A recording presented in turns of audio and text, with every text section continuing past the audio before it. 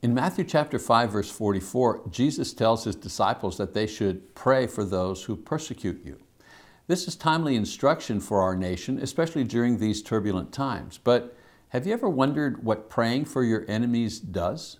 After all, they don't see or hear the prayer, so how can it affect them?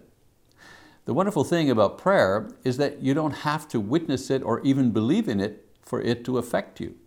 This should be encouraging for us when we have to deal with an enemy and help us pray for them for several reasons. First of all, you're not defeated just because your foe is an unbeliever.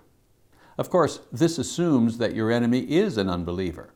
In my experience, I have found it easier to forgive and pray for those who don't believe because I'm not expecting them to act like believers in the first place.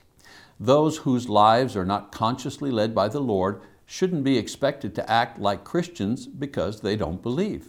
This is why I find it easier to offer them forgiveness. Most times they don't know what they're doing, who they're doing it to, and the consequences they face from an avenging God. I get why Jesus said, "Father, forgive them, for they do not know what they are doing." Luke chapter 23, verse 34.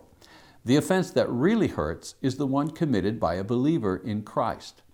Many times your worst enemy is in the church, singing alongside you or serving you the communion. It's easy to pray for someone who is lost, doesn't know, refuses spiritual things. You can feel sorry for this person and more easily forgive them because they are offending in ignorance. But how to forgive a brother who shares the faith and worships alongside you? Even for this brother in this situation, prayer is the answer and the power required to heal, because the one who answers prayer is the Lord of both you and your enemy, believer or non-believer. Number two, the prayer of a righteous person can avail much. Therefore, confess your sins to one another and pray for one another so that you may be healed. The effective prayer of a righteous man can accomplish much. James chapter 5, verse 16. Only a believer can effectively offer a prayer to God. I'm often saddened at the thought of how much energy is expended throughout the world every day and night by sincere people who are praying to entities and ancestors and beings that are not God and have no power to hear, let alone answer, prayer. This knowledge alone should spur us on to pray fervently, not only for our enemies, but also that God send out workers to proclaim the good news of the only true God, Lord and Savior, Jesus Christ. As far as our personal enemies are concerned, we need to pray for them because no one else may be praying for them.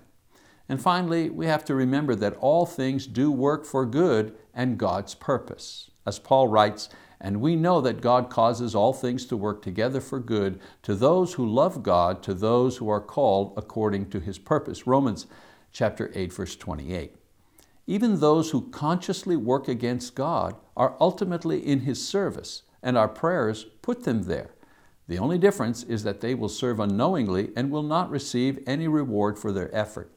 There's no reason to feel helpless when confronted with our various enemies in this life, because God has clearly instructed us in what to do in order to defeat them. Love them so that their attack becomes unwarranted and worthy of judgment. Pray for them so that God will work directly in their lives, either to limit their attack or win them over to faith and fellowship. Either way, prayer is the key to victory.